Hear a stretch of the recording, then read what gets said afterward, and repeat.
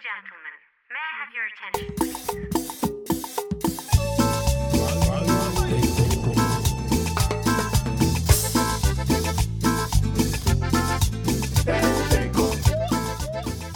Comunidad, welcome back to Our Cultura, a Radio Teco podcast of the legacy San Francisco-based community bilingual Latino newspaper, El Tecolote.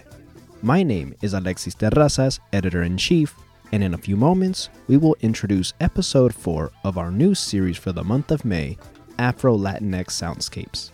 Afro-Latinx Soundscapes is a series created by SF State Ethnic Studies Assistant Professor Barbara Avaria Resach and SF State students Anaya Jones and Jasmine Guadalupe Figueroa Casillas. In this next episode, Barbara, Anaya, and Jasmine speak with Dr. Marie Nubia Feliciano, an Afro-Boricua ethnic studies professor at Cal State Fullerton. Nubia Feliciano talks about growing up on the eastern Puerto Rican island of Culebra, her own journey in academia, and the importance of an ethnic studies education and how that can be a vehicle for self-discovery. This is episode 4.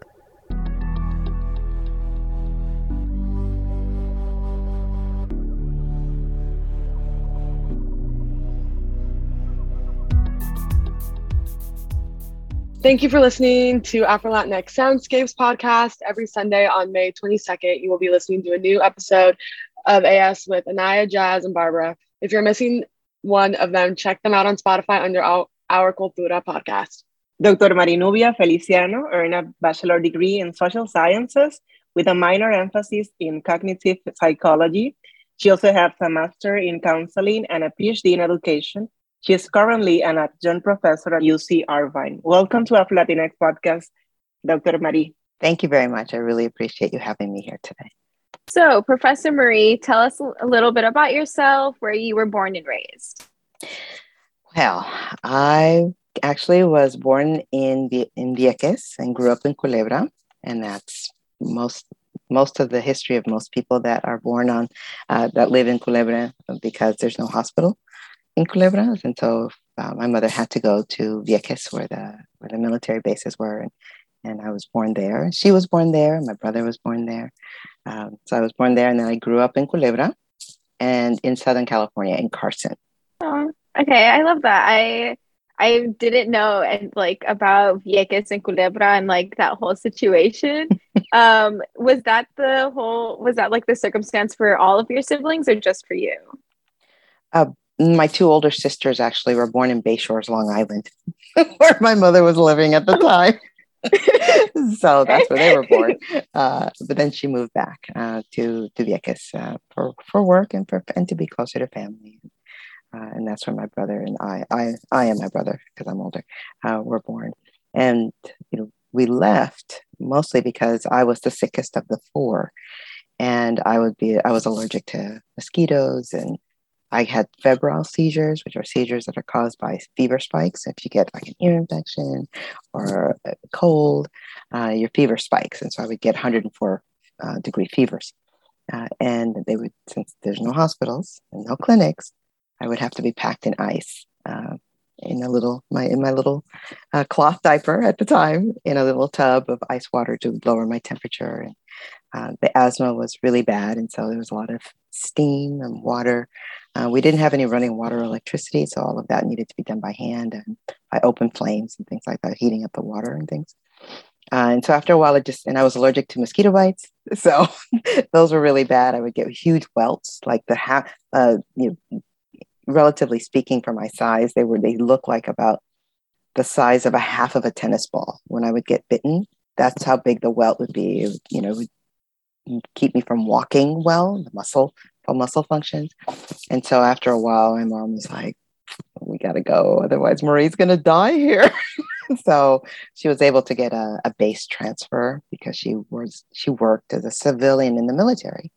And so she looked through their job boards and found a job that would move her to the Long Beach Naval Base. And so she came first, and then we came after. And the asthma, it got better. It really got better. The mosquitoes were no longer an issue. For the benefit of the audience, Vieques is an island, a municipality of the Puerto Rican archipelago Some people said that Vieques is the colony of the colony, Puerto Rico, making reference to the vulnerability under which their residents survive on a daily basis.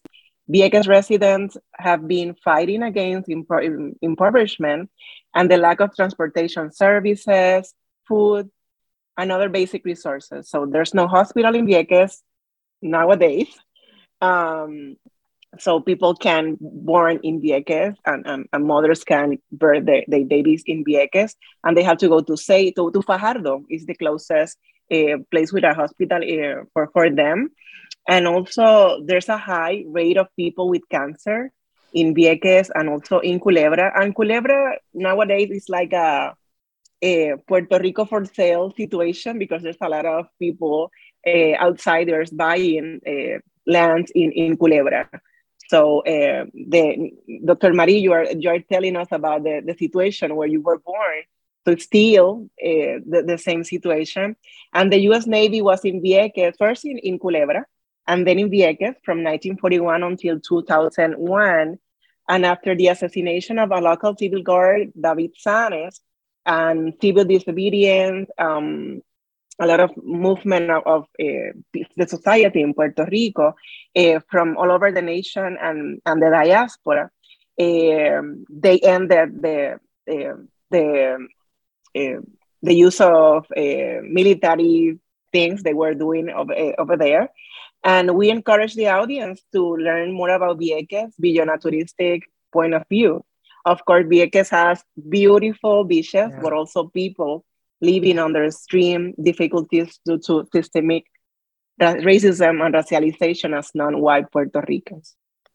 Yeah, the only hospital in Vieques actually shut down because of it was devastated by Hurricane Maria, and it hasn't opened yet. And this was in 2017, in September, and it hasn't opened yet. It hasn't been renovated, and so yes, pregnant people have to get on a ferry and go into the big island of Puerto Rico, to Fajardo, to one of the local hospitals to have the baby. So, yeah, and Vieques was used as target practice by the military, and because of unexploded munitions and all military bases, once they're closed, they're Superfund sites. So anywhere in the United States, if the military base closes, it becomes a Superfund site because of the level of toxins in the environment there. And they need to it needs to be clean. They need to scrape off a certain number of feet of dirt and haul that away and all of those types of things. And I always thought cancer ran in my family, and it didn't. It was because it's where we lived. So yeah, my family's really been marked by the historical devastation of both Vieques and Culebra. That's really, I think it speaks to like society and how much lack of care goes into different people and in cities, whether they're small or big. Or I think that seems to be like a common theme for people in Puerto Rico. That's unfortunately they don't get the care and the resources they deserve. Right. So you kind of told us a little bit about living in Vieques and Culebra. And then could you explain a little bit more about moving to New York and then finally to California? And then maybe like how old were you when you had moved, and where, for how long did you live in these places? Oh, there was a bit of a pit stop in New York. We were visiting my grandmother's sister. And so we were there probably 2 weeks on our way to Southern California. And so it was 1976, believe it or not. I was 7. I had just almost turned 7. I was born June 30, so smack in the middle of the year. And we moved. My mother went first before we ever got on the plane with my grandmother. And once she got the job, she came in to sort of scout the area out to see where she can move us, because by that time she was a widow. And so she was able to find an apartment that was across the street from the elementary school and the high school. I mean, literally the high school and the elementary school were just across the street from each other. And so she was able to find an apartment complex that was right there across the street from both. And so the only child she needed to drive was my second oldest sister to middle school. So it was very well positioned. And then she probably had a 30-minute drive into Long Beach. So she was able to find a good place for us to settle in. And I grew up in Southern California. And it was I'm really glad.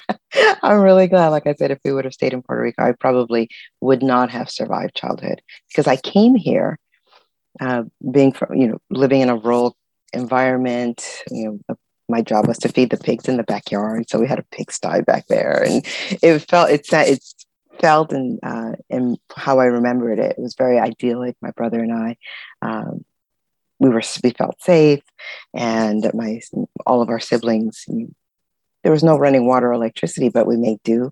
So for children, it was fine, but for the adult, it was a hard life to live. So I understand that now, having my own children. And so leaving we wouldn't have left if my mother was not a civil servant, because that allowed her to work through the civil service job registry to move us and then save money and move us here and have a job and a place to live. So that's really the only way we were able to do it. I came here, like I said, and I was sickly, and I had a tapeworm, which wasn't killing me, but it was really common given where you live in a rural existence. And so, I just got some medicine and that was fine. I mean, it wasn't that big of a deal, but oftentimes when I tell people, it's like, a tapeworm? It's like, well, you have to understand where I was, the times in which I lived. Again, it was something that I healed from, and I'm fine with. I never got rid of the asthma. That stayed with me, despite the best efforts of my pediatric pulmonologist. But I've been able to flourish since then. And so, we made it through, and I flourished in school. And I personally have never returned because either I was at work or I was at school or the finances weren't there.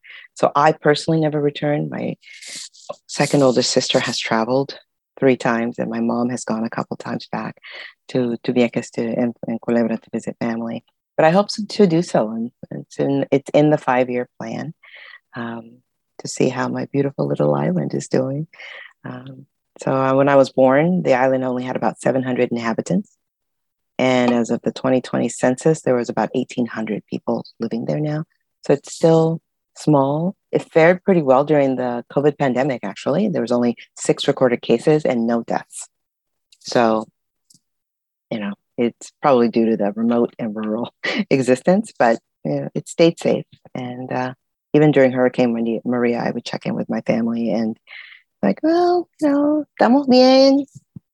It's nothing. We're fine. There's, it's nothing more than what we've endured in the past. And so, there's usually not reliable electricity and reliable water, and there still wasn't. So, yeah. So I'm just going to jump right into it. When was the first time you realized that you were Black? In college. Well, my awareness. But when I was small, when I first, my mother had to fight for me to be in first grade because although I was operating at or above grade level for my age, I was 7, so I should be in the first grade. And they wanted to put me in kindergarten because I didn't have the mastery of English. And so she pushed and pushed and pushed, and she got me in first grade with an ESL teacher, and that's what I needed. But it was real quick when I realized that people were yelling at me. The kids were yelling at me. They were expecting me to speak English because in their eyes, I was African American, and all African Americans speak English, right? And I didn't. And so there was a lot of bullying. I distinctly remember being pushed into the chain link fences and being kicked and all of that. But the school teachers were the ones that really provided me a safe place to get along. My grade classroom teachers worked with my ESL teachers. So in conference, they would check on my English mastery, and the ESL teacher would make sure that I was I was doing the work, because it was clear. I knew my multiplications to 12. I could cursive write. I knew all my letters, all my colors. I mean, knew all the states. I mean, that's a lot for a first grader. So they knew the only thing that Marie had to do was master English. And so they gave me the time to do that. And I had an ESL teacher till I was in the 4th grade. and it was clear to the ESL teacher and my classroom teacher that it wasn't that Marie didn't want to speak in English in class. It's because the out of class environment with her peers was making it hard for her to have an identity of who she was. And so just through school, and then I had another critical experience in college where I walked into the cross-cultural center at my college, at my university, my 4-year. And I walked in right up to the Latino Students Organization room, and I asked when their next meeting was. And she said that, well, it's during this time, but the Black Student Organization is down the hall. You may want to talk to them. And it's like, but I want to know about the Latino students. I'm from Puerto Rico. She goes, oh. And then I went and I visited. And I got a lot of questions when I went to the meeting about, checks on my identity that through my doctoral research, I coined cultural litmus tests. So, do you dance? Were you born there? Are you full? Do you speak Spanish? Do you cook? Do you know this musical artist? And it just all these things. And then when I would flip the script and ask them similar questions, they would go, oh no, I was born here. My parents never bothered they didn't think it was important for me to learn Spanish. So I don't know it. And it's like, okay. So you go through it to me, but it wasn't, you lay claim to an identity that I also have, but you feel comfortable putting me through this Q&A to validate that for yourself. So that was the other one. And then it was in my master's program, my counseling program. I went back and forth with the person who ended up being my dissertation, my thesis chair. And she says, Marie, you're Black. I said, I'm not, I'm Puerto Rican. It's like, but no, you're Black. It's like, but I'm not, I'm Puerto Rican. And we went back and forth. And I don't know if she knew what words to use to help me understand, but it was later on in my doctoral work, looking at Afro-Latinas for my proposal, that I realized what we were trying to figure out was that I am Black, part of the Black diaspora. I am not African American. And I think what was happening is that my turned out to be my thesis chair was using the words Black and African American synonymously. And I saw them as differently. And I couldn't tell her that, and she couldn't get that from me. And so I think we were talking past each other. But I think that awareness came through all those critical experiences. That when did I realize I was Black? I think when I had to figure out what that meant, in a Puerto Rican cultural context. And that started happening in college right away. My first realization was in elementary school that all these kids were screaming at me. It's like, why doesn't this Black girl talk English? All Black kids talk English. And after a while, I started to understand, and I chose not to speak English. And that's why it was until 4th grade when I started speaking English in class. I can relate to your experience of the college diversity program. Because when I first showed up, if you look at my full name, you're like, oh, Latino, for sure. No question about it. And then I showed up and they're like, oh, you must have gotten into the wrong one. The program's actually over there. And they set me up with that counselor and I didn't know. And I sat down and I was like, I think I'm in the wrong program right now. I don't think I'm supposed to be here right now. And they ended up just unknowingly putting me in both programs. So I got to go to both events. And in each event, it was when I would go to the Black students event, it was more of proving how Black I was. And then me having to be I know my parents don't visibly look Black, but I swear, it's in me, I promise. And then going to the Latino program and then them questioning me, being like, where's your Spanish then? Speak it right now, say something. And I'm like, I don't got to do that to prove it to you. I don't. And then it was just it's what I call a cultural limbo, where it's I don't know where I really belong, but I'm somewhere, I swear I belong with you guys, but I don't know how. Exactly. And that is really true. We do have, we can pass into the African American community and then we can just stand there because we don't know the codes of conduct. That's not the history that we grew up knowing, the sayings, the references, that, you're not invited to the picnic. That is a quintessential African American reference. that I had to learn what that meant, right? Because I had no idea. So it really is very much like Barack Obama wrote in his book. He had to learn to be Black in the United States. And what that meant is that learning to be African American, because we're part of the Black diaspora, obviously. And it isn't something we're denying, but what we're denying is membership into the African American community. We are not African American. We are a population within the Latino community that has all the rights and privileges that cultural group bestows on all of its members. But because we don't fit either the stereotype or the archetype or the convention, whatever word you want to use, we stand out and we're questioned. It's like we have to, they're checking our authenticity. That's why I use that scientific term of cultural litmus test. Those are those little pieces of paper that you put into a liquid to see what's in it. And the coloring changes, tells you what is inside. And that's what these people were doing. They were checking to see what was inside of us so that they can verify to themselves that we belonged. And it's like, who died and made you a gatekeeper? I mean, so whatever. So it is a strange dynamic coming into the ownership of our membership in the Black diaspora. It takes a different path when you're an Afro-Latina. Mm-hmm. Yeah, I completely agree. Jazz, I like what you brought up about the cultural limbo. I always say, like, now that like that was my identity crisis, and I just didn't realize it till I got older, that I'm like, oh, okay.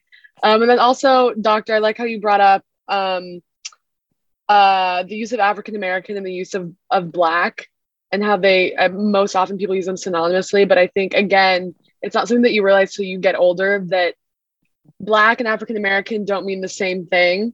And, you know, when you're coming from different places, you know, you're often, it's like everybody's just Black. And again, that goes to people thinking that being Black just looks like one thing. And it's this whole kind of, it's a really unfortunate kind of thought process, because, you know, Black is not just one thing, but everybody here assumes that if you're, you know, every single person here who's Black is African American, and that's just not the case. It's good to, you know, bring that to the forefront to make sure people are using, you know, these terms, you know, correctly.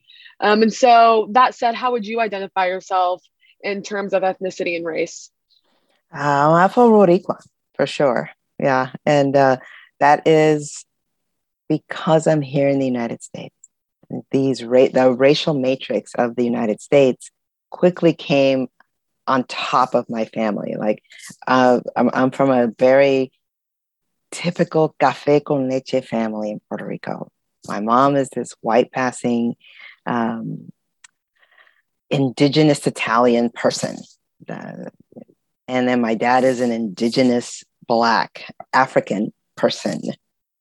And then there's me and my two older sisters. One can pass for and was misidentified often or confused for Julia Roberts in her 20s. And she would fly around in the airport. Exact. Now she looks like a middle-aged Julia Roberts, but you know, that's exactly what she would look like.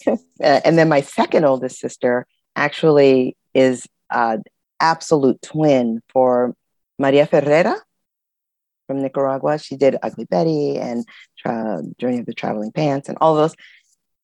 Exact copy. And then there's me. And then my brother, he kind of looks South Asian Indian, sort of different shades of latte. Very common in Puerto Rico, very common. Here, it isn't. And so we've had a lot of interesting run-ins and people not believing, like when my brother and I were in the same school, that's your brother? Or when my sister and I were in the same high school, because we're a few years apart, but at some point I was in 9th grade and she was in 12th grade. And it's like, that's your sister? It's like, yeah, I mean, look. You want me to just open your eyes and look. I mean, don't just look at first glance and go, oh, you don't look alike. Of course we do. We all look like our mother. Exactly. I mean, you just have to look at us. And then therefore we look like each other. But if you're going to be distracted by all the other things, you're not actually seeing us. You're using the external or the distractors to create a picture, an image in your mind that does not make me match my siblings. And that's on you. That really isn't on me. But we had a good time. fooling people usually, especially also speaking Spanish. That's the other thing. There were so few Puerto Ricans in the area that when we did speak Spanish, it's like, what kind of Spanish is that? Like, it's from Puerto Rico. And then it's like, where's that? So that was also problematic. And we sometimes still get that from people. It's like, where's Puerto Rico? Where's Vieques, or where's Culebra? And like, just crack a book, look at a map. So it is an experience that is unique. And I think in speaking with other folks, I do see that sometimes white Latinos run into this problem. They're not believed, especially if they're like super, super pale with like the reddish hair and the markings of not extreme, but the whiteness, that there's no clear idea that they're mixed in any way in the observer's eyes. And Asian Latinos, they're the other group that really struggle with, soy boricua. Sí, mis abuelos eran de China o de Japón o de las Filipinas, pero yo soy boricua. But they still very much present to the world of Asian descent. And so they have trouble having people believe them. Can you share with us how you navigate being Afro-Latina in California, and how you navigate being Afro-Latina scholar in academia, and how that like shifts your viewpoints? In Southern California, Mexico is definitely a backdrop. Like if I had to explain what pasteles were, no, they're not cakes. They're kind of like Puerto Rican tamale, except it's not masa, corn-based mix. It's a root vegetable mix. And no, we don't use corn husks. We use banana leaves. And no, we don't steam them. We wrap them and we boil them. So at least I get people to get a sense of what I'm talking about. And then I talk them through the exceptions. The type of Spanish, like I mentioned before, is a little bit different. The sing-song, the rhythm of the language is a little bit different as well. Like the word for gossip is one of my favorite words. And I ran into a couple of Puerto Rican students in my classes, and they like this word too, bochinchera. I mean, that's like a substantial word, right? Whereas in Mexican Spanish, it's chisme. And that's kind of like, I don't know, it just doesn't do it for me. So I've taught all of the students of Mexican descent that speak Spanish in my class. It's just like, I want you to practice saying the word bochinchera, and you'll understand why. Me and your classmate really enjoy saying that more than chisme. So that's how I sort of navigate my space in the classroom. As a scholar, I have found, like I did as an undergrad, I found that my professors were A-okay. It was their children, their figurative children, meaning that my peers in college who hadn't left, who hadn't traveled, they were the ones that were having trouble making sense of me. But the professors, they have traveled. They've had, peer interactions. They've written. I have one really good professor who's still a mentor, who's an ethnomusicologist from Cuba. He's been everywhere. He said, of course, Black people speak Spanish. Of course, there are Black people in the Americas. So the professors were like, no problem.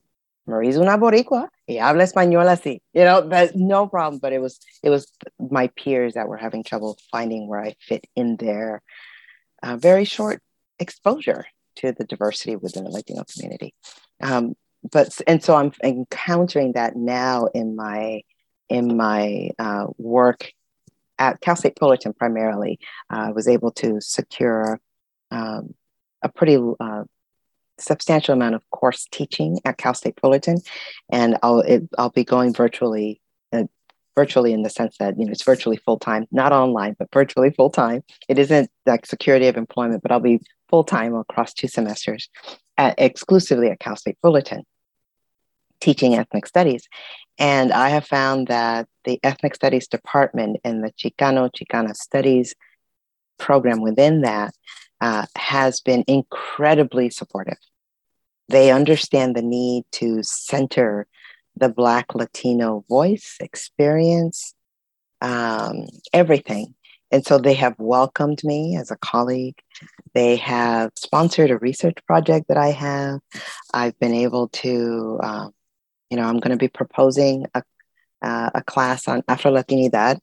I'm going to hopefully put the proposal together and submit it for approval so that it's not for this academic year, but the following. It takes about a year. I'm going to try to embed an education abroad experience to Puerto Rico within that class. And so but all of that is possible because the department has been supportive. And so far, my scholarly peers have been, they've welcomed me. So education makes a huge difference, and exposure makes a huge difference in broadening the understanding of the within group difference. And they absolutely own and understand that there needs to be a conversation about anti-Blackness within the Latino community. And so, they understand there are white Latinos and Black Latinos and Indigenous Latinos and Asian Latinos. So there's language being used by everybody acknowledging the within group difference and how that those different positions that we have, and because of how we present to the world, really does impact how we are Latinos. And so I found academia, where I'm at Cal State Fullerton, an incredibly welcoming place. That's good. I'm so glad you've had a positive experience, at least like with your professors and such, because I know that like having at least like such a constant presence, like a teacher or a professor not accept you would be really difficult, and like wanting to pursue higher education. Can you like describe any noticeable differences in the way Afro-Latinidad is treated in the various places that you take up space? So academia and the various places you've lived and just like everyday life. Within school, the students are very receptive. I mean, I have been given permission just by my mere presence of other students who present as African Americans to say, actually, though, I'm Panamanian, or I'm Blaxican, or all of a sudden, because they have an Afro-Boricua teacher, they're like, that's right, we're here. So I find that to be a really nice unintended outcome. And I use myself a lot in class, speaking about ethnic studies, to bring about to talk about conversations of difference, and how, like I said, I can walk into an African American space, but then I literally will have to wait for somebody to tell me what to do because I don't know the codes of conduct. But then I walk into a Latino space and I know what to do and where to go, but people are looking at me like, what is she doing here? Because visually I don't belong there, but I know what to do when I'm there. And so I bring up those conversations. A big thing also is language. As many of us have experienced, that we get checked on that, as if that's like the biggest pass that we need to do in order to gain access to the culture that we were born into. The students of all cultural groups say that they are ridiculed both within and outside their families, but within their cultural group, because they either don't know Spanish or they're sort of don't know it very well. And it was because of the choice of their parents to not pass on that legacy that they now are stuck with living with the consequences of that, because they're elders. I mean, they get ridiculed within the family. And many of them have said, this has really impacted me personally and emotionally and psychologically. So it has a negative impact, the language check on these students. And so I talk to them about that. And I tell them there's a Pero-like video about how second and third generation relationship with the Spanish language varies. And it should, because after a while, you sort of become a sample of the original. I mean, that's the best way I could, how you are and how you sound reminds people of your parents or reminds people of your grandparents. So it's kind of like a music sample, and it happens to all cultural groups, whether they are from the African continent or the Americas or Europe or the Asian part of the continent. And it happens. It happens. And so that's, I tell them, you just have to be okay with that. Learning a language is still accessible to you forever. So you have that. That's not something anybody can take away from you. We have different levels of comprehension to the language. And so some of us can speak it very well, and some of us can understand it very well, and some of us can read it and write it very well. But it's at varying levels. But that goes for English too. Some of us can speak really well, but they struggle writing, and and sometimes we have to hear things a few times before we actually get what's being spoken to us. So it's all language works that way. And so to say you're fluent, you have to then describe, what do you mean by that? Is it the conversational? Can you transcribe in Spanish? Can you translate in the moment when you hear a line? Can you translate into Spanish? Can you write an academic paper in Spanish? All of these things, and those get at the various levels of expertise that you have in that language. But that goes for English too, right? That's why we have a writing center on most college campuses, because all of us, most of us could speak English really, really well. But I get you to write a 2-page paper. It's like, what? What's with all the commas, and where's the verb? And so I have these conversations out loud in the classroom with the students, that your mastery of Spanish is now up to you. You now need to make a decision if you want to take that on as a personal endeavor to own that part of your culture. But that doesn't mean that not having it keeps you from owning all of it. There are just some things you'll need some translation on. Okay, big whoop. But that doesn't mean anything else. That's not the thing that should keep you from owning or taking ownership of a culture that you were born into. So I try to do that in the classroom as much as I can.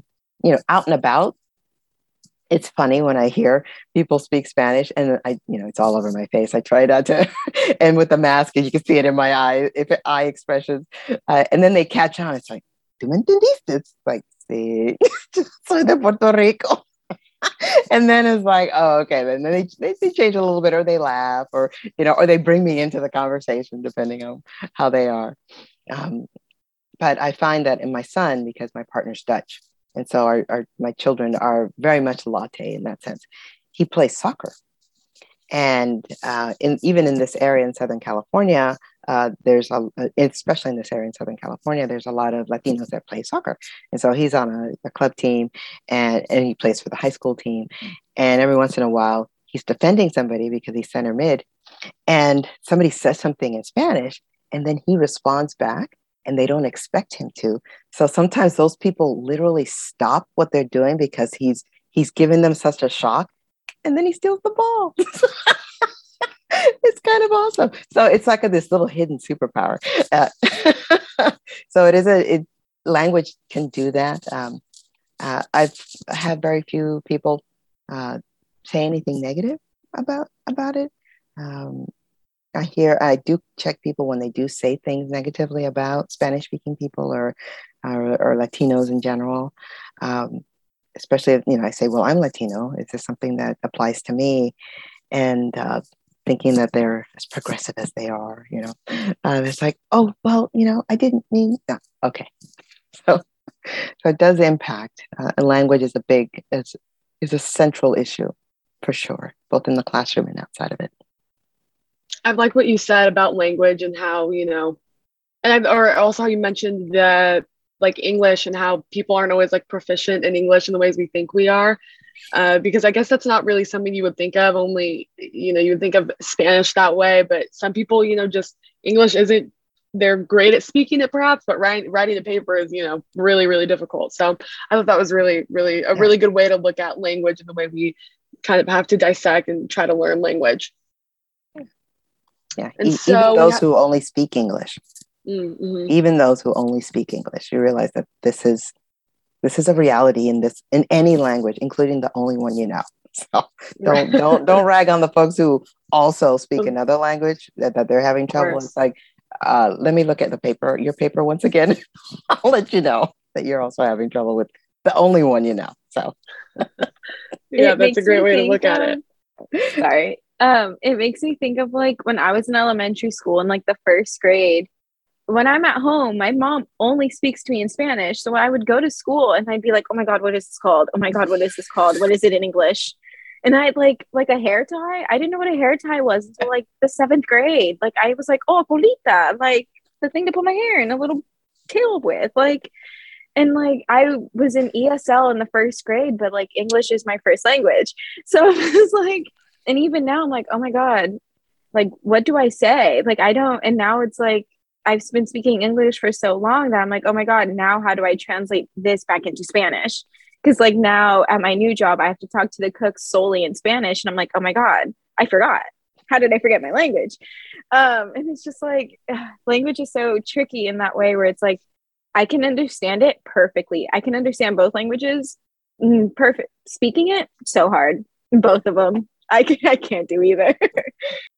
Yeah, and that is really true. It really, I even still, like the other day, and I have to be very intentional when I talk about survival of the fittest. I say, it really doesn't have anything. It doesn't have a whole lot to do with strength. It has to do with your ability to adapt as an organism. And so I always reference that the salinization of the oceans has brought about the proliferation of jellyfish. And that word I have to consciously move to the front because the only word that ever comes to mind is medusa, which is the Spanish word for it. And so you will always have these little brain hiccups in the language that you will only know one word in a language. And that's the thing, your mom was really good about doing that. I speak Spanish only to the kids. And if they try to speak English once they started in elementary school, that was the case, I would say, ay, mijo, te oigo, pero no te entiendo. Pobrecito. Exactly.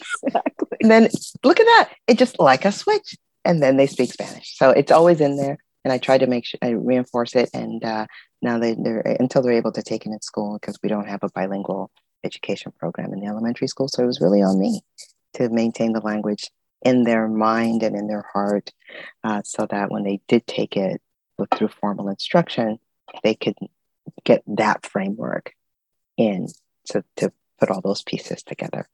And now they're fluent. Mira, todo ese trabajo. So.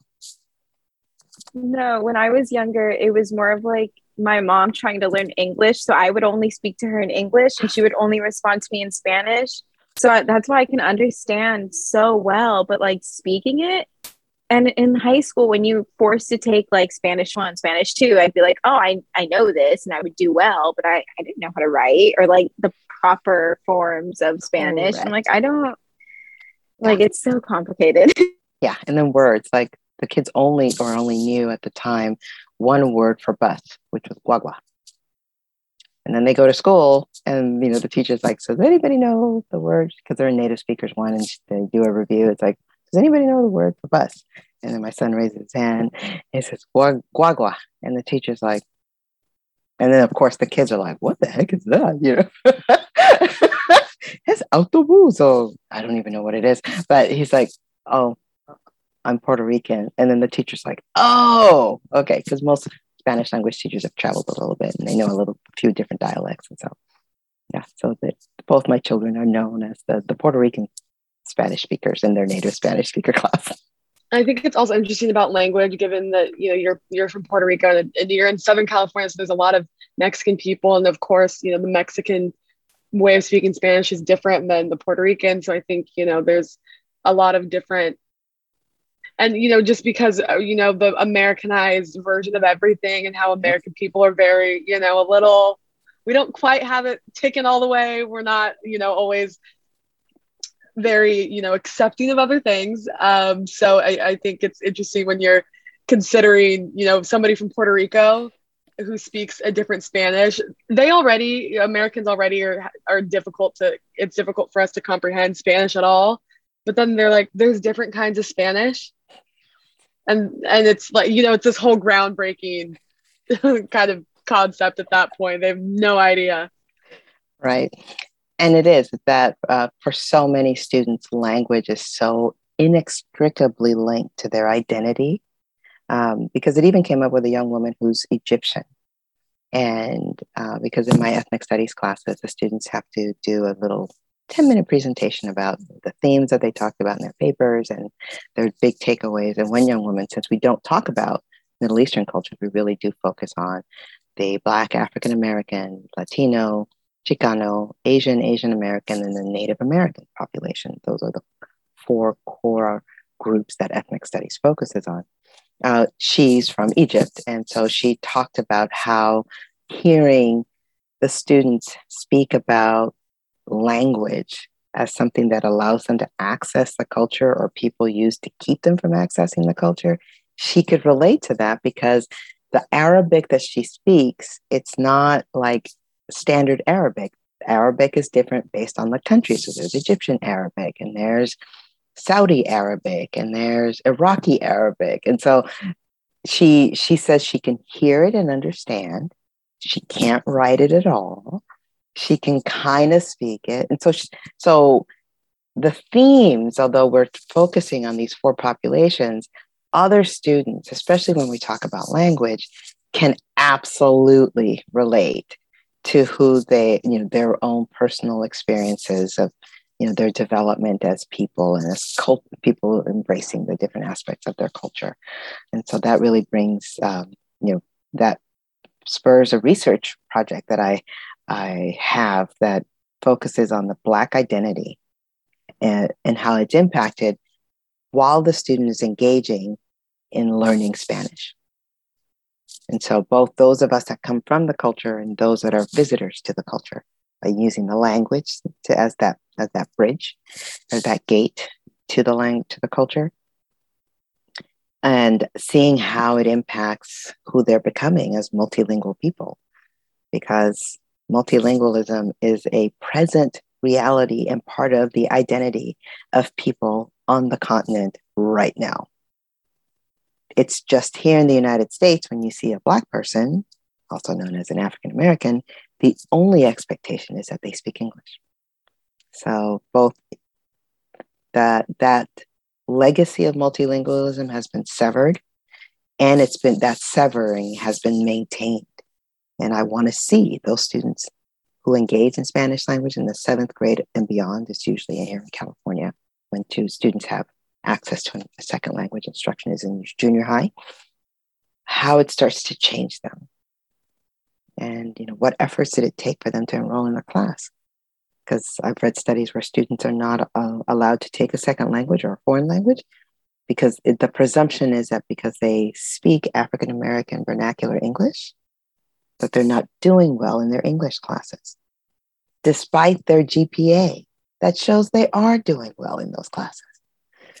And so there is this bit of a gatekeeping function that the school advisors have that prevent Black students from accessing second language or foreign language instruction. So I want to see those who are able to sort of make that leap into just in looking at Spanish, because then I can kind of have them create an environment where the students can practice it if they want, looking at how they engage with Spanish and how it's changing who they're becoming and how they see themselves. So it's a pet project I hope to bring to light relatively soon.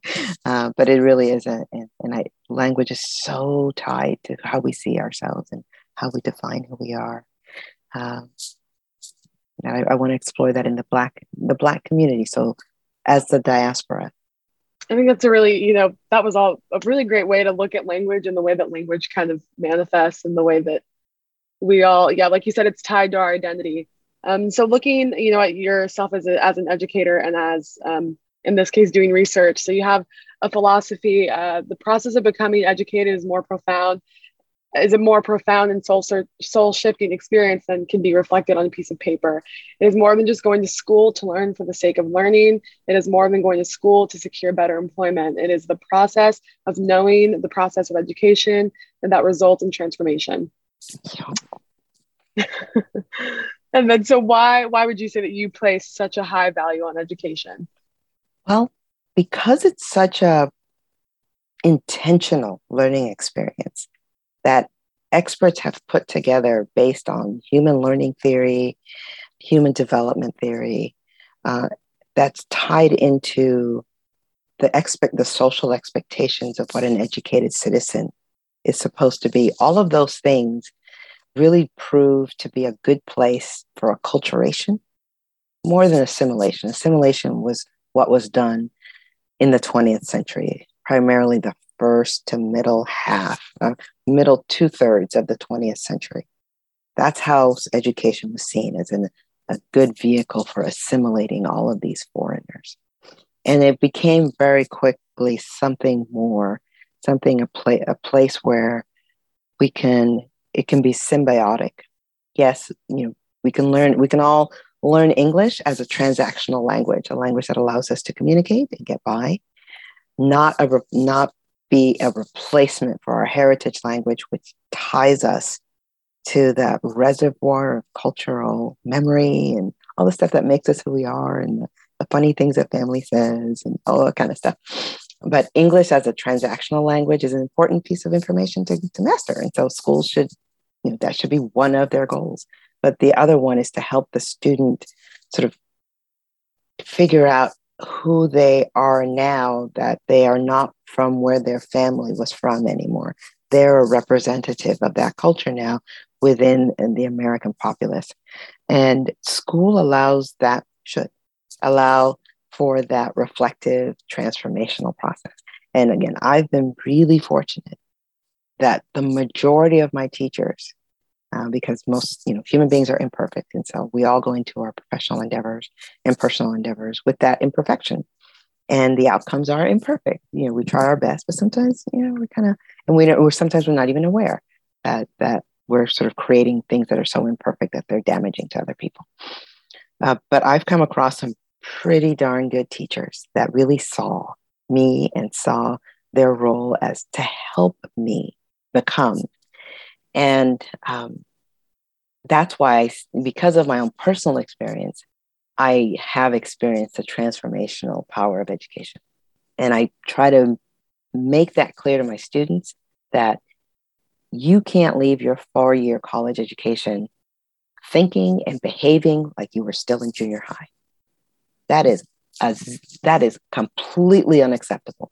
That means that you haven't put in the work to own the learning, to own the insight, and to get informed opinions about some really important stuff. So that's my spiel. I'm off my soapbox.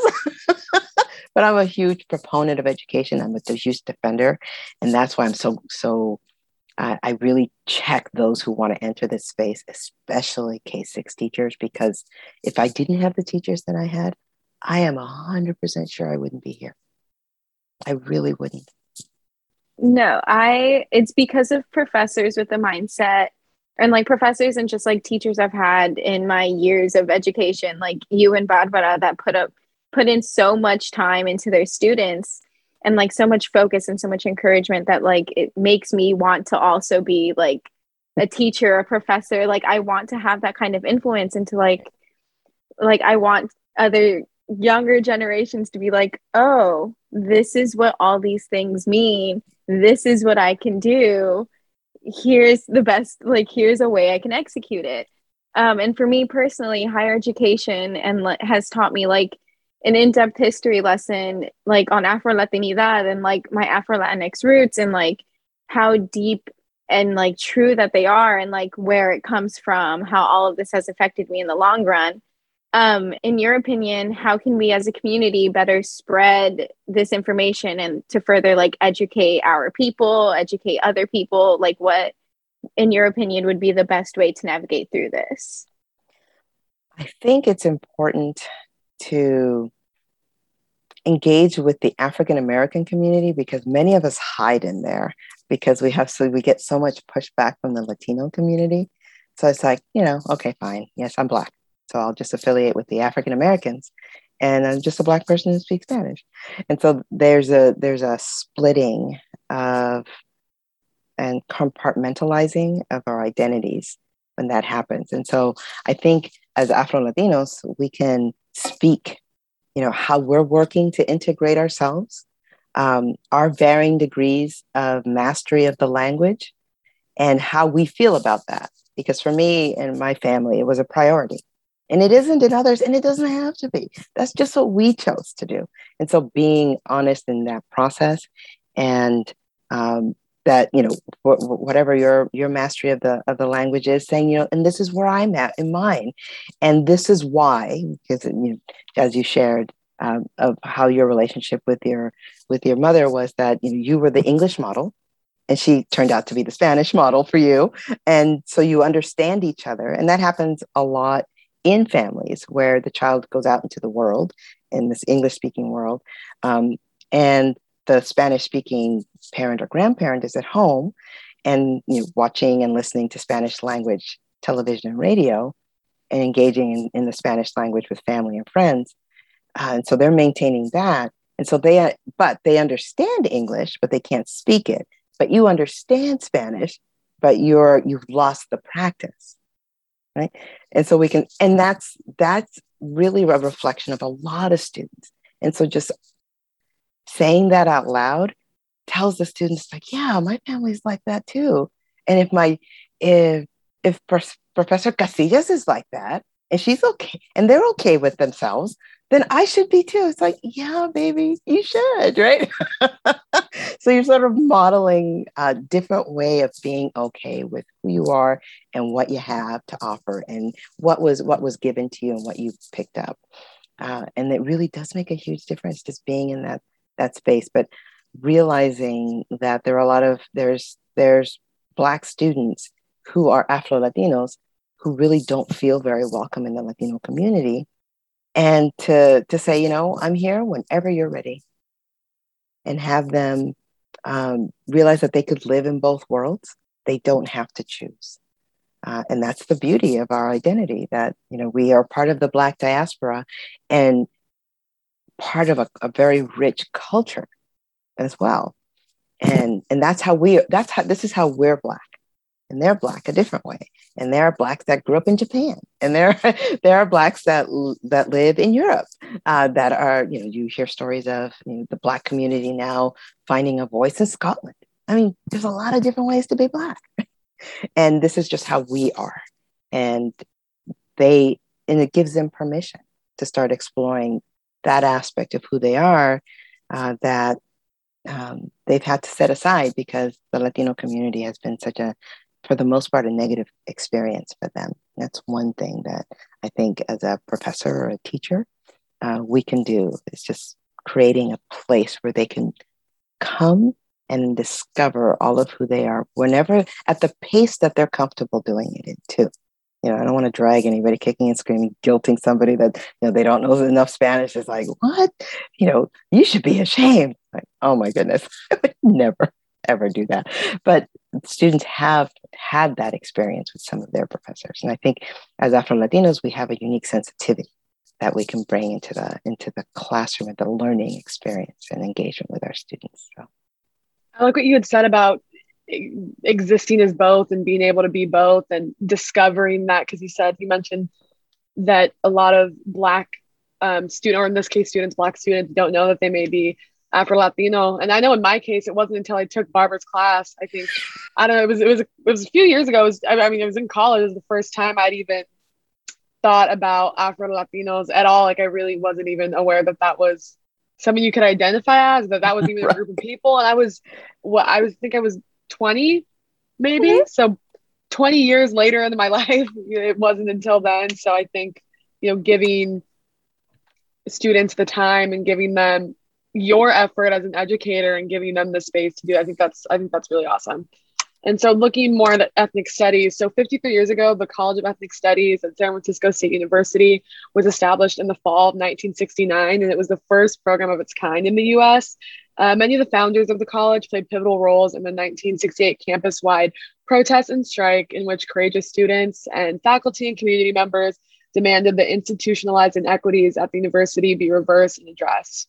And that's, again, something that I didn't know until I got to SF State, or even the whole idea of a College of Ethnic Studies wasn't something I learned until I got here. And that SF State was the first, and it was only 53 years ago.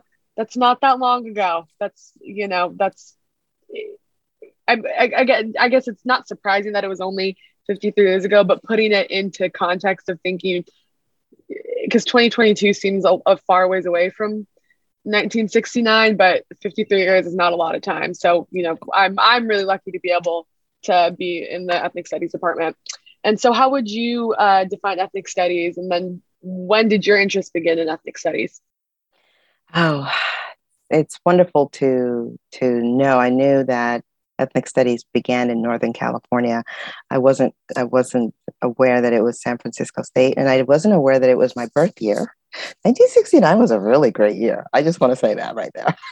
Just putting that out there.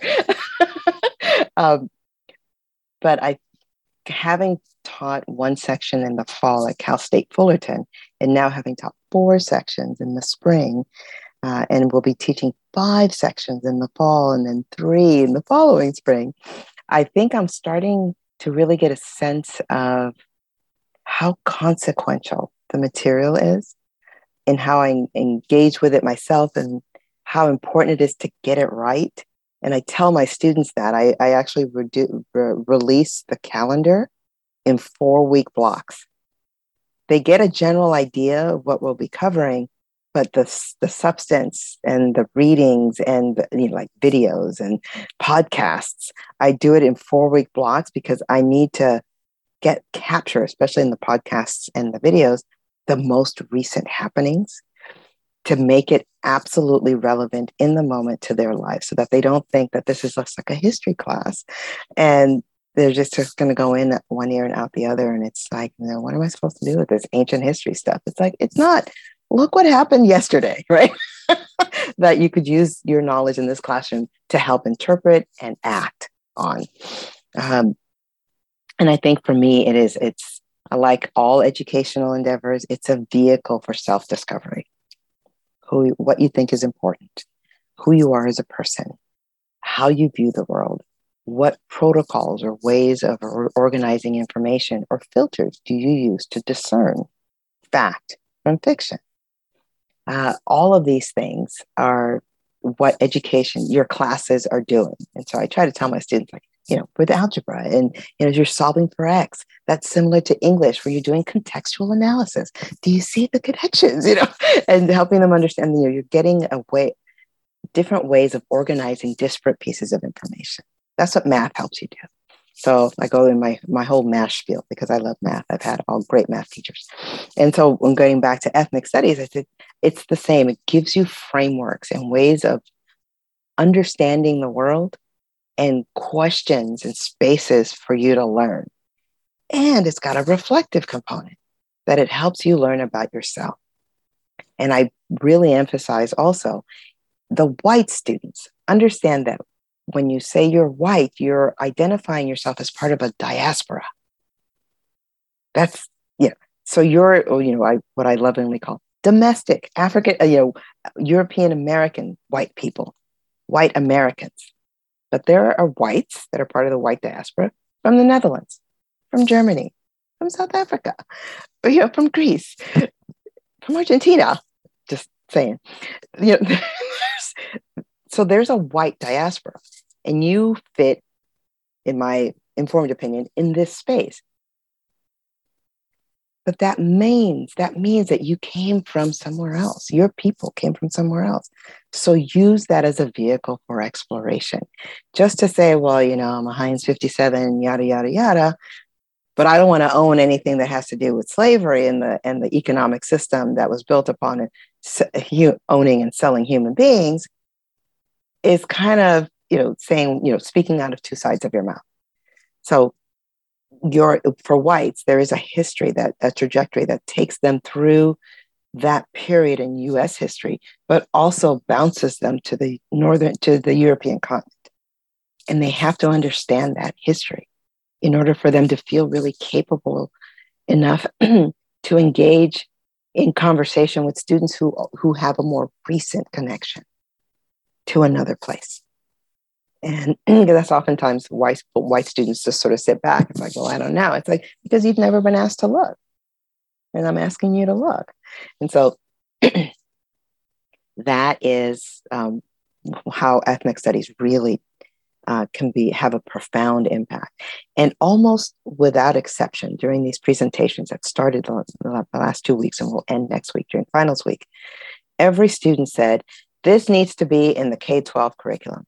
I am so upset that I had to, now that they're graduating, it's a graduation requirement. A lot of students are like, I'm taking this class because it's a graduation requirement and I had to fit in it.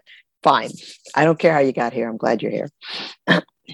I should have learned this in high school, or I should have learned this in junior high school. I had one student, one white male student tell me, I said some really stupid things. And if this class would have been in junior high, it would have kept me from being such a jerk. And I would have been a better friend. I mean, the students just need to know. We need to help them understand, and then they'll get it. But at this point, they have to wait until they're in college, the 4-year. It's a mandated graduation requirement in the CSUs. The UCs have also made it a graduation requirement. Some private institutions have added it, but it's more voluntary than the state institutions. And then in California, it becomes a requirement as a course offering starting academic year 2025-26. And it becomes a graduation requirement for those graduating in 2029.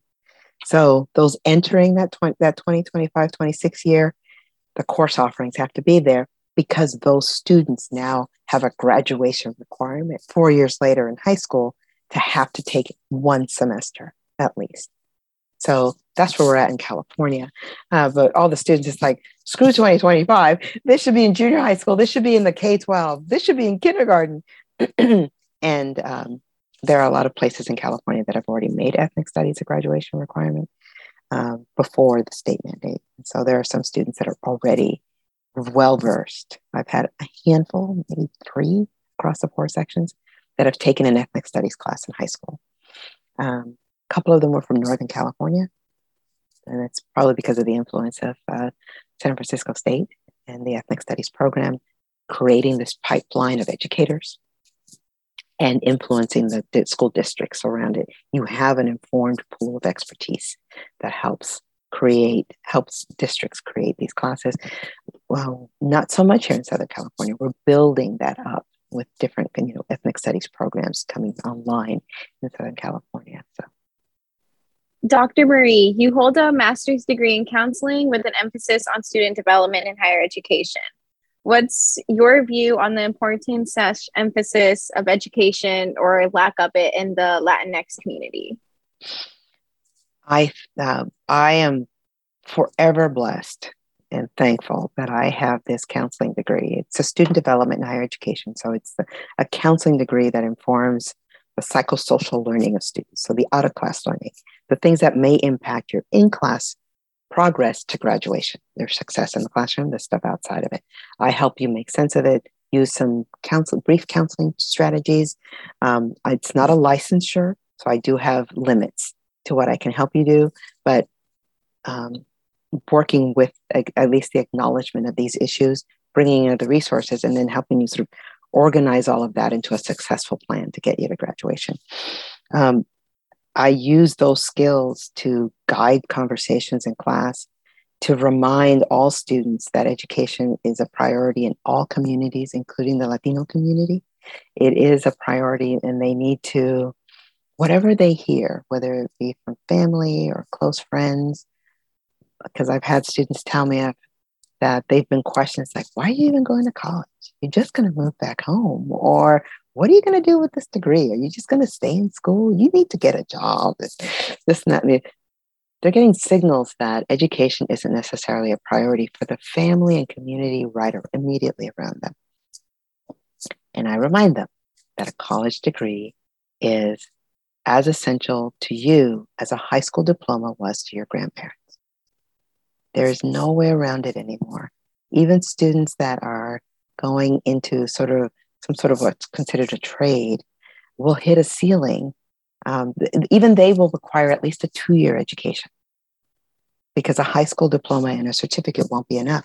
They need the skills that a 2-year degree will give them to continue on the trajectory, because if not, they will hit a ceiling and the lack of education will be used against them for promotions. So the opportunity that a post-secondary educational degree provides is no longer an option. And so I try to remind them of that, help them understand that if they are first in their family or even their close community to be here in my classroom, they need to then be the resource. They have now the carriers of that additional cultural capital that they need to bring back to the community and share. That's now their obligation. And I try not to lecture too much, but sometimes I feel like yo soy la tía que no le hablan así. So I try not to do that too often, but sometimes it's like, okay, look, guys, here's the deal.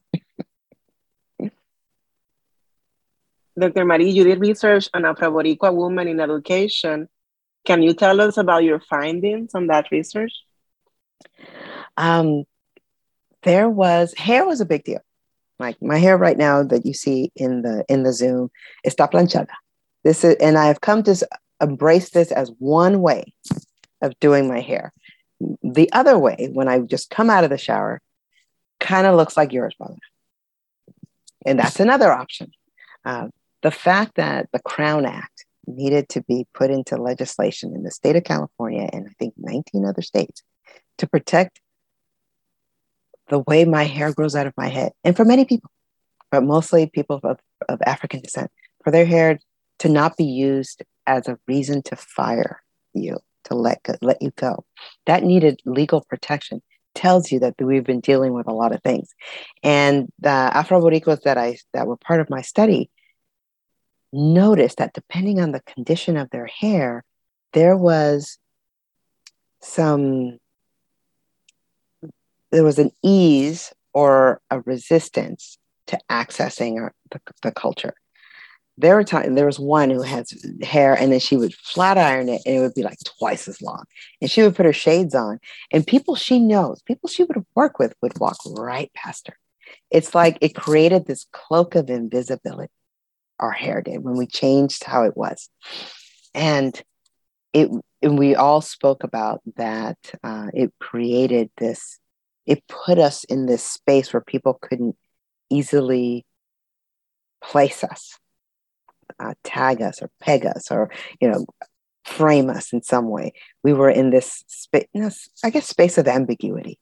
A liminal space, if you're speaking using the word from the arts, or that space called Nepantla that Ansaldúa talks about, where you're in this in-between space that creates a space where you can rest, but also a space where you can define yourself before you go out and the world starts defining you.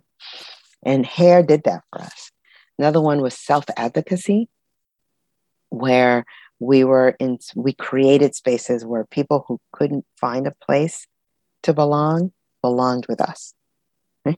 So a lot of us were in student affairs or some sort of student club if we were students. And it was a club that was very multicultural in that sense, where people just came because they didn't quite fit anywhere else. And we supported them and we gave them resources and we sort of advocated and demonstrated how they can self-advocate. We did that. That was another finding. Language was another thing we all experienced, that language was especially used as a gatekeeping, a cultural litmus test on us, almost exclusively, without exception. And we all felt this desire to maintain our language so that if we're ever called on it, we can bring it up. And I think that's probably what informs my focus on language in my own personal life, that was a priority, because I have experienced this check on my legitimacy for so long. It's just like, there's no way that I'm going to have my children experience the same thing. And so I maintain, even though I've taken Spanish for native speakers through high school, and I took Spanish classes in college, my language mastery is right around the 10th grade level, right? So that's where I can function. It's not academic. It takes a lot of effort for me to write at an academic level. My speaking ability gets to that point, and then it sort of varies, it fluctuates. My reading ability is very high, but it's a choice that I've made to prioritize it, because I know somebody will sometimes use it as a check on my legitimacy, and that's an absolute coping mechanism. And so, that came out in the research. And so those are some of the findings. And one thing that really jumped out was during my recruitment. Recruiting people who identified as Afro-Boricua was harder than I expected, because a lot of people, again, people heard me say Afro-Boricua, and they would say, but I'm not Black. And it's like, I don't mean that you're African American. I mean that you're of African descent. It's like, but yo soy Boricua. And so it would fall back into this national identity. And it's at one point I was standing in front of a woman, very, very, very light skin, dark hair. Her husband was very, very black skinned, curly, kinky hair. And at one point she told me in Spanish, tú sabes que hay más que perros y negros que salen de Puerto Rico. And I'm thinking, lady, you're looking right at me, and your husband is standing right next to you. And you're saying that, there isn't just, Black people and dogs that come out of Puerto Rico. Grouping us together with a lower order animal. And I just thought, well, there's a lot of internal anti-Blackness in the language. And she was completely unaware. So it made it difficult for me to recruit. And after 6 months of recruitment in both English and Spanish, flyers, online, in person, I had 4 participants that would come out and speak. So I had to include myself. So it was a bit of a insider-outsider process for the dissertation. It was really, really difficult to recruit. And so that I had to speak about that in my dissertation. And so I wrote that particular experience as something that is an indication of the anti-Blackness or lack of awareness, because people are always very quick to own the indigenous, not so quick to own the Blackness. And race and wealth work differently in Puerto Rico. You can be very Black and wealthy, and people don't see you as Black because they have an understanding of what Black people are. They could literally assume that you're white, even though your skin is very dark. And so there's that whiteness is mapped onto wealth, regardless of who that body looks like. If you're rich, you're white, regardless of what you look like. And that was a really interesting finding that I learned that I didn't know before. For you to only have found 4 women, it seems like you were doing pretty substantial research. So only 4 seems, I feel like there would have been more, but I guess like you said, and like we talked about earlier, the difference of terms that we use, how putting the Afro in front of something, somebody could assume like African American, not just Black, because the context is different. I think language in that way is a barrier sometimes, and the way that we look at it, because Afro Boricua but I'm not Black, but it's like that's not what we mean, and I can see where maybe I'm thinking, I would like to think that perhaps there were more than just 4 women that you got to, but you never know. And then also I like what you mentioned about hair, because I think for me hair has been the biggest way that I've had to dissect my identity, or it's been the one thing, because, and I've said this before in previous episodes, that it's the one thing that I could like change and tweak, because my skin and way that I talk, and that those weren't aspects of my identity that I could change and that I couldn't grapple with, but hair was one of them. And having, for our listeners, having, curly hair is something that's really important to my identity as a woman of color. So I think, and the Crown Act, not many people know even that was that's legislature, and that and how important, because it's hair that grows out of our heads. We can't really do much about that. It's really, we don't have much choice. I think bringing that to the forefront is really important. And back on the different theories. So there's backlash in 37 states against critical race theory. So what are your thoughts on critical race theory and the backlash that it's receiving? I actually talked to the students about this, and I expressly tell them that this is something that's spoken about in legal frameworks, because it fills this gap of where an individual, like who's a Black woman, for instance, cannot get legal redress if this person claims legal harm, because of how those two identities intersect. That intersectionality is how critical race works in the legal sense. It's a framework. It's kind of like, if you don't understand what's happening and people say, follow the money, that's an economic framework to sort of bring to light, or it's kind of like putting on a pair of glasses and you see stuff pops out of the page.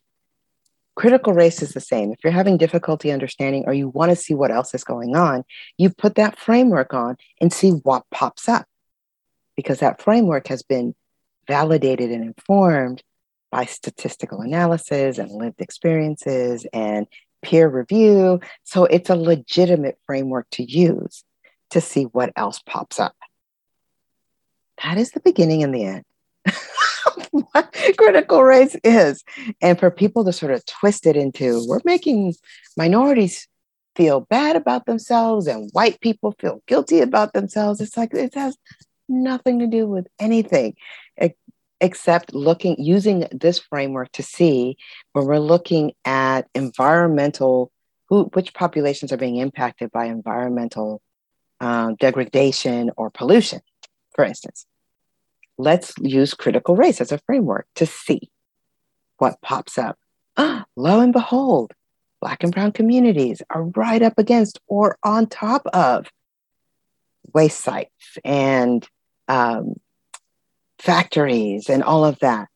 So it provides us with an opportunity to explore health outcomes and opportunities. And like, for instance, this unfortunate shooting that happened in Buffalo, New York. This young person shows up in tactical gear to a predominantly Black community at their grocery store and kills Black people with previous actions that he believes that Black and brown people are out to do whatever to the white community. I don't want to give too much credence to that. But then there was a very interesting conversation that came up. That grocery store was the only one within a certain perimeter. It was a food desert. And food deserts can be examined by using critical race. Right?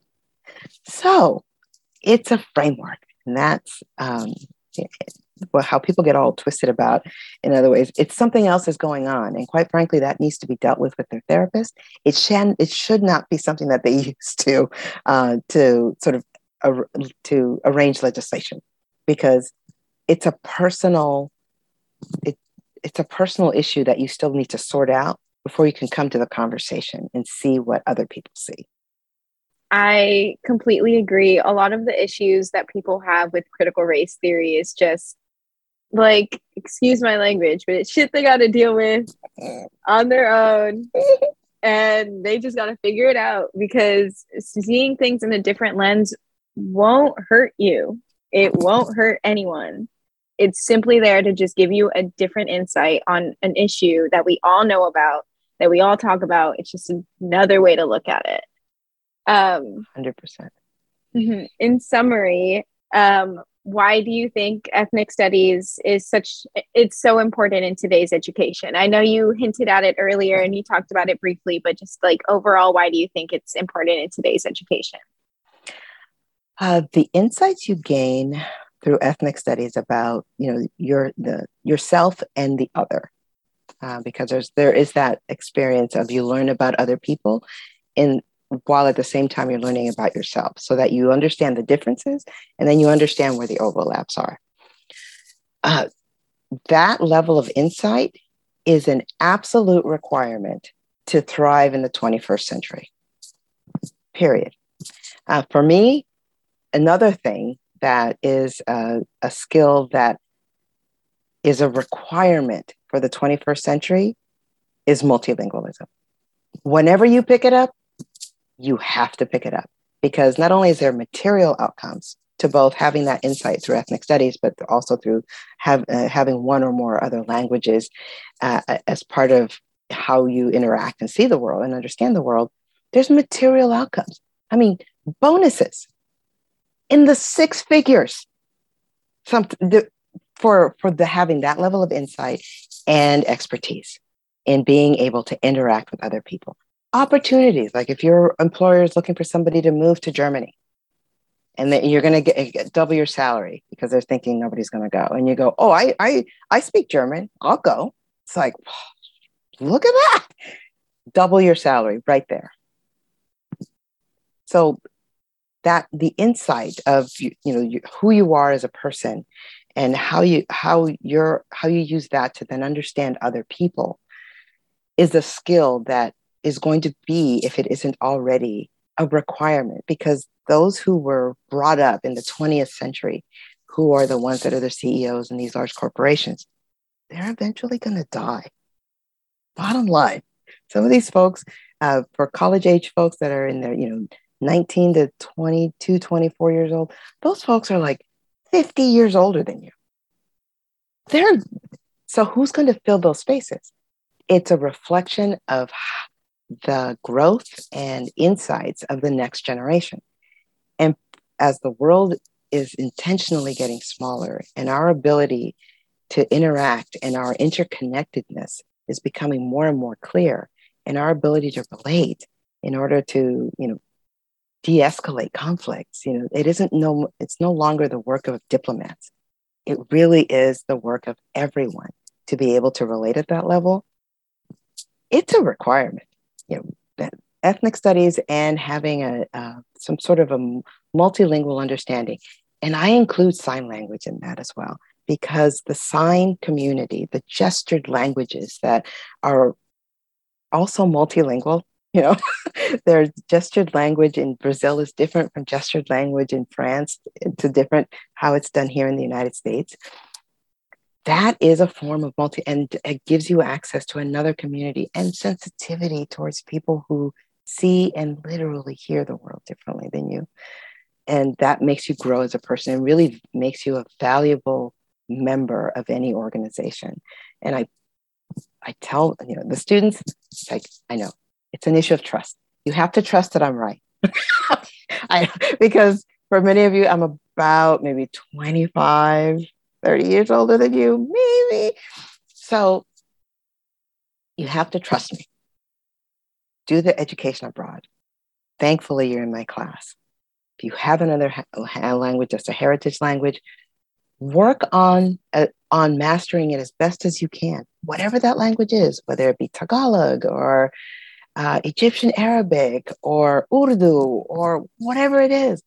It's part of your heritage. So claim it and realize that it's actually going to have a material benefit to you in the future. So it's kind of like a win-win-win, right? So that's how I frame it, as a 21st century skill that's really tied to multilingualism, and that they have access to it and they have time. Not a lot, because anything can happen, but they have time if they're purposeful to do this and really set themselves up to succeed in the future.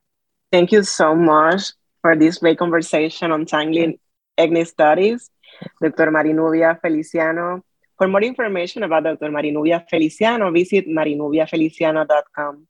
We want to thank the Community University Empowerment Grant, the Cesar E. Chavez Institute, the College of Ethnic Studies at San Francisco State University, Acción Latina, and the wonderful team of El Tecolote for making this pilot project possible. Thanks for listening to Afro Latinx Soundscapes. Thank you, Naya. Thank you, Jazz. Thank you, Dr. Feliciano. Thank you to everybody. Thank you for having me.